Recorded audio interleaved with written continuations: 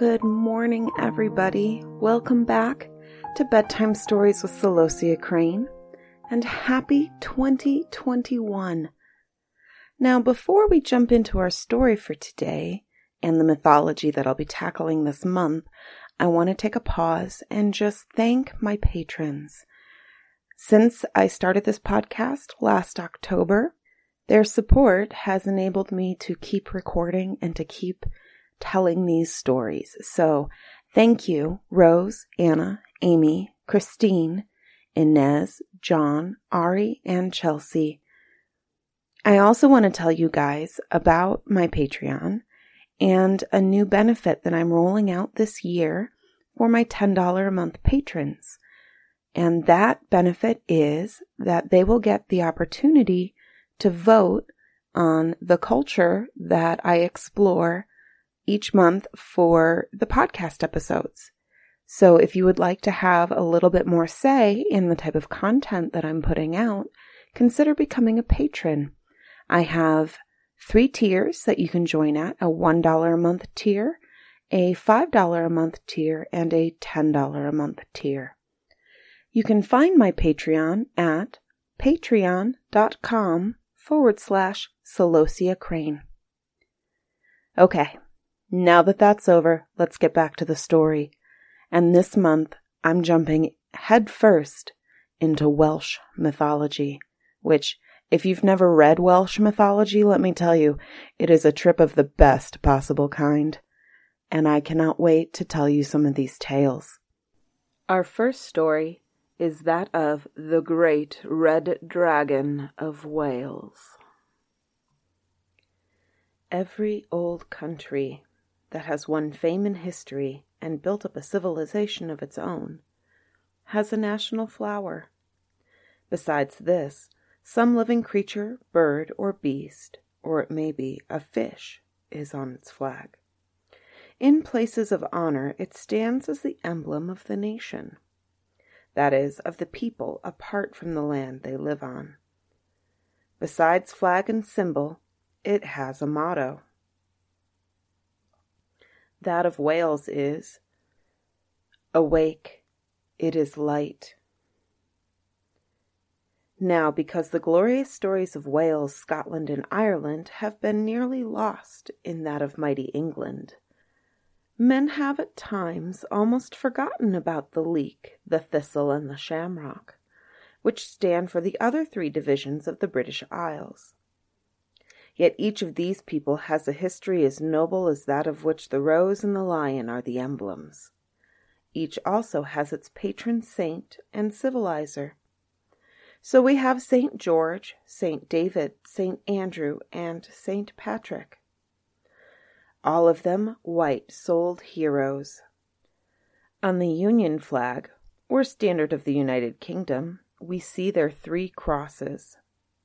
The Lion of England, the Harp of Ireland, the Thistle of Scotland, and the Red Dragon of Wales represents the 4 peoples in the British Isles, each with its own speech, traditions, and emblem, yet all in unity and in loyalty, none excelling the Welsh, whose symbol is the Red Dragon. In classic phrase, we talk of Albion, Scotia, Cymru, and Hibernia. But why red? Almost all the other dragons in the world are white or yellow, green or purple, blue or pink. Why a fiery red color like that of Mars? Born on the banners of the Welsh archers who in the old days won the battles of Cercy and Agincourt, and now seen on the crests of the town halls and city flags, in heraldry and in art, the Red Dragon is as rampant as when King Arthur sat with his knights at the Round Table. The Red Dragon has 4 3-foot claws, a long barbed tongue, and a tail ending like an arrowhead. With its wide wings unfolded, it guards those ancient liberties which neither Saxon nor Norman nor German, nor kings on the throne, whether foolish or wise, have ever been able to take away. No people on earth combine so handsomely loyal freedom and the larger patriotism, or hold in pure loyalty to the union of hearts and hands in the British Empire, which the sovereign represents, as do the Welsh. The Welsh are the oldest of the British peoples. They preserve the language of the Druids, bards, and chiefs of primeval ages, which go back and far beyond any royal line in Europe, while most of their fairy tales are pre-ancient and beyond the dating. Why the Cymric dragon is red is thus told from times beyond human record. It was in those early days, after the Romans in the south had left the island, and the Cymric king, Vortigern, was hard-pressed by the Picts and Scots of the north. To his aid he invited over from beyond the North Sea, or German Ocean, the tribes called the Long Knives, or Saxons, to help him. But once on the big island, these friends became enemies and would not go back. They wanted to possess all Britain. Vortigern thought this was treachery. Knowing that the Long Knives would soon attack him, he called his 12 wise men together for their advice. With one voice, they advised him to retreat westward, behind the mountains into Cymru. There he must build a strong fortress, and there defy his enemies. So the Saxons, who were Germans, thought they had driven the Cymry beyond the western borders of the country, which was later called England, and into what they named the foreign, or Welsh parts. Centuries afterwards, this land received the name of Wales. People in Europe spoke of Galatians, Wallachans, Belgians, Walloons, Alsatians, and others as Welsh. They called the new fruit imported from Asia walnuts, but the names Wales and Welsh were unheard of until after the 5th century. The place chosen for the fortified city of the Cymry was among the mountains. From all over his realm, the king sent for masons and carpenters and collected the materials for building.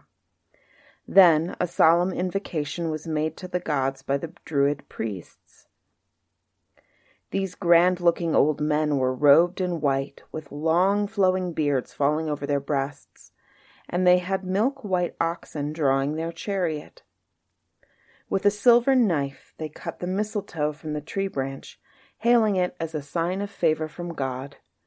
Then with a harp, music, and song they dedicated the spot as a stronghold of the Cymric nation. Then the king sent the diggers to work. He promised a rich reward to those men of the pick and shovel who should dig the fastest and throw up the most dirt, so that the masons could, at the earliest moment, begin their part of the work. But it all turned out differently from what the king expected. Some dragon or powerful being underground must have been offended by this invasion of his domain, for the next morning they saw that everything in the form of stone, timber, iron, or tools had disappeared during the night. It looked as if an earthquake had swallowed them all up. Both king and seers, priests and bards, were greatly puzzled at this. However, not being able to account for it, and the Saxons likely to march on them at any time, the sovereign set the diggers at work and again collected more wood and stone. This time even the women helped, not only to cook the food, but to drag the logs and stones. They were even ready to cut off their beautiful long hair to make ropes, if necessary. But in the morning all had again disappeared, as if swept by a tempest. The ground was bare. Stay with us. We'll be right back. Hey parents. Yeah, you. Are you looking for a podcast your kids will really love? Well, we made one just for you. And for us. As genuine, all-natural kids ourselves, we know what makes a fun and interesting podcast. So we decided to make it ourselves. Every show is packed with interviews, stories, and on-the-ground reporting. We have interviewed everyone from scientists to Grammy Award-winning musicians to NFL quarterbacks. Listen to Wild Interest wherever you get your podcasts.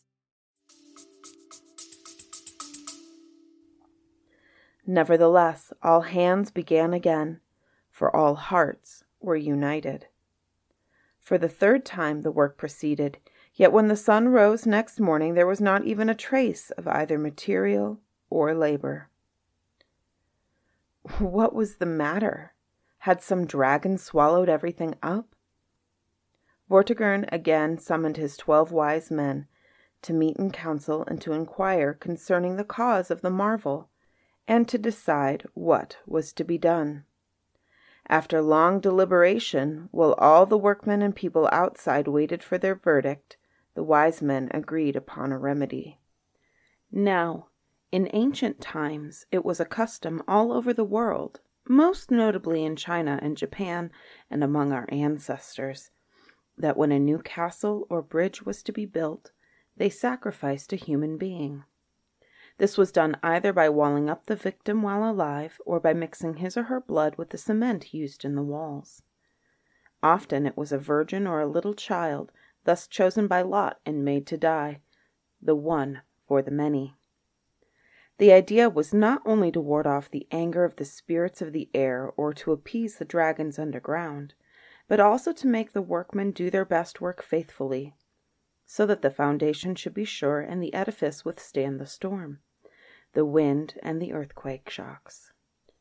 So nobody was surprised, or raised his eyebrows, or shook his head, or pursed up his lips, when the king announced that what the wise men declared must be done, and that quickly. Nevertheless, many a mother hugged her darling more closely to her bosom, and fathers feared for their sons or daughters, lest one of these, their own, should be chosen as the victim to be slain. King Vortigern had the long horn blown for perfect silence, and then he spoke. A child must be found who was born without a father. He must be brought here and be solemnly put to death. Then his blood will be sprinkled on the ground, and the citadel will be built securely. Within an hour, swift runners were seen bounding over the Cymric hills. They were dispatched in search of a boy without a father, and a large reward was promised to the young man who found what was wanted. So into every part of the Cymric land the searchers went. One messenger noticed some boys playing ball. 2 of them were quarreling. Coming near, he heard one say to the other, "Oh, you boy without a father, nothing good will ever happen to you." "This must be the one looked for," said the royal messenger to himself. So he went up to the boy who had been thus twitted and spoke to him thus. "Don't mind what he says." Then he prophesied great things if he would go along with him. The boy was only too glad to go, and the next day the lad was brought before King Vortigern. The workmen and their wives and children, numbering thousands, had assembled for the solemn ceremony of dedicating the ground by shedding the boy's blood. In strained attention the people held their breath. The boy asked the king, "Why have your servants brought me to this place?" Then the sovereign told him the reason, and the boy asked, "Who instructed you to do this?" "My wise men told me so to do, and even the sovereign of the land obeys his wise counselors." "Order them to come to me, your majesty," pleaded the boy. When the wise men appeared, the boy, in respectful manner, inquired of them thus, "How was the secret of my life revealed to you? Please speak freely and declare who it was that discovered me to you." Turning to the king, the boy added, "Pardon my boldness, your majesty. I shall soon reveal the whole matter to you, but I wish first to question your advisers. I want them to tell you what is the real cause, and reveal, if they can, what is hidden here underneath the ground." But the wise men were confounded. They could not tell, and they fully confessed their ignorance. The boy then said, There is a pool of water down below. Please order your men to dig for it." At once the spades were plied by strong hands, and in a few minutes the workmen saw their faces reflected as in a looking-glass. There was a pool of clear water there. Turning to the wise men, the boy asked before all, "Now tell me, what is in the pool?" As ignorant as before, and now thoroughly ashamed, the wise men were silent. "Your Majesty, I can tell you, even if these wise men cannot. There are 2 vases in the pool." 2 brave men leapt down into the pool. They felt around and brought up 2 vases, as the boy had said. Again the lad put a question to the wise men. "What are in these vases?" Once more, those who professed to know the secrets of the world, even to the demanding of the life of a human being, held their tongues. "There is a tent in them," said the boy. "Separate them, and you will find it so." By the king's command, a soldier thrust in his hand and found a folded tent. Again, while all wondered, the boy was in command of the situation. Everything seemed so reasonable that all were prompt and alert to serve him. "What a splendid chief and general he would make to lead us against our enemies, the Long Knives," whispered one soldier to another. "What is in the tent?" asked the boy of the wise men. Not one of the 12 knew what to say, and there was an almost painful silence. "I will tell you, Your Majesty, and all hear what is in this tent.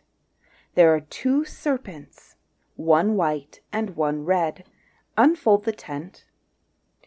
With such a leader, no soldier was afraid, nor did a single person in the crowd draw back. 2 stalwart fellows stepped forward to open the tent.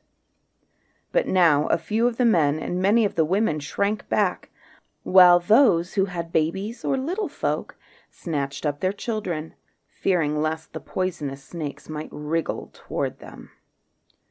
The 2 serpents were coiled up and asleep, but they soon showed signs of waking, and their fiery, lidless eyes glared at the people.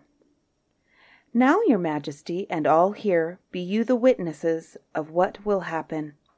Let the king and wise men look in the tent." At this moment, the serpents stretched themselves out at full length, while all fell back, giving them a wide circle to struggle in. Then they reared their heads. With their glittering eyes flashing fire, they began to struggle with each other. The white one rose up first, threw the red one into the middle of the arena, and then pursued him to the edge of the round space. 3 times did the white serpent gain the victory over the red one. But while the white serpent seemed to be gloating over the other for a final onset, the red one, gathering strength, erected its head and struck at the other. The struggle went on for several minutes, but in the end the red serpent overcame the white, driving it first out of the circle, then from the tent, and into the pool, where it disappeared, while the victorious red one moved into the tent again. When the tent flap was opened for all to see, nothing was visible except a red dragon. For the victorious serpent had turned into this great creature, which combined in one new form the body and the power of bird, beast, reptile, and fish. It had wings to fly, the strongest animal strength, and could crawl, swim, and live in either water or air, or on the earth. In its body was the total sum of all life. Then, in the presence of all the assembly, the youth turned to the wise men to explain the meaning of what had happened. But not a word did they speak. In fact, their faces were full of shame before the great crowd. "Now, Your Majesty, let me reveal to you the meaning of this mystery." "Speak on," said the king gratefully. "This pool is the emblem of the world, and the tent is that of your kingdom. The 2 serpents are 2 dragons.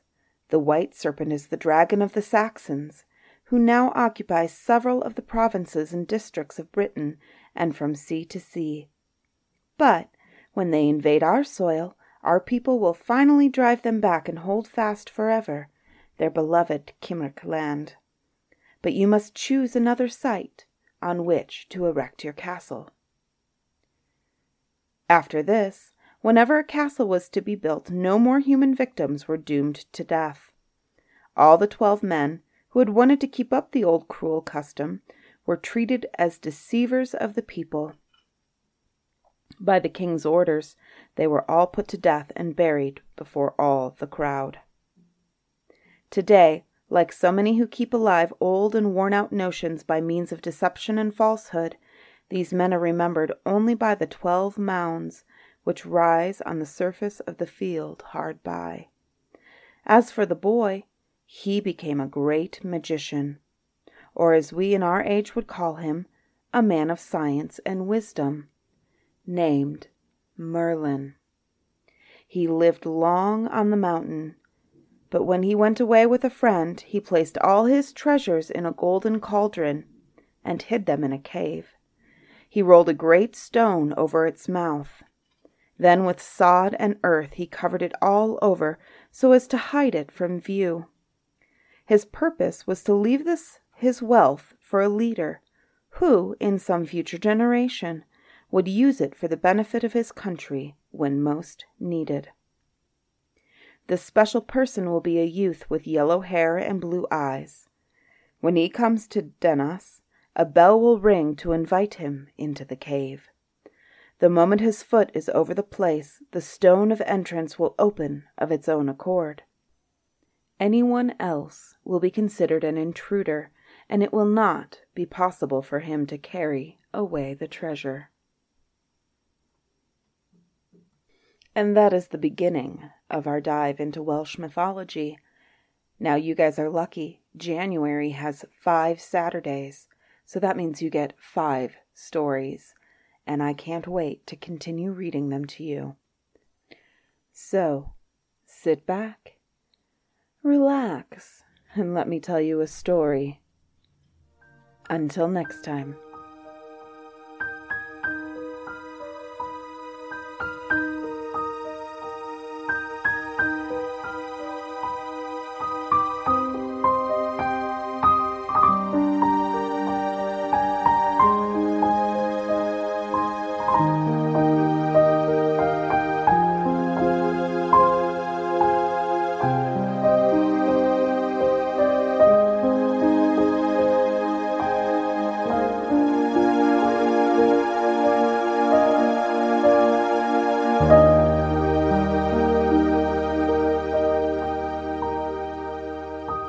Bedtime Stories with Celosia Crane is produced solely through the support of my patrons on Patreon.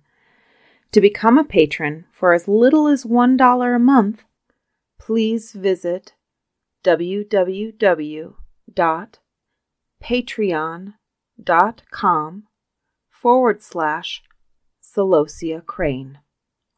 If you enjoy this podcast and would like to connect with me further, you can find me on Instagram at CelosiaCrane_author. Link is in the show notes.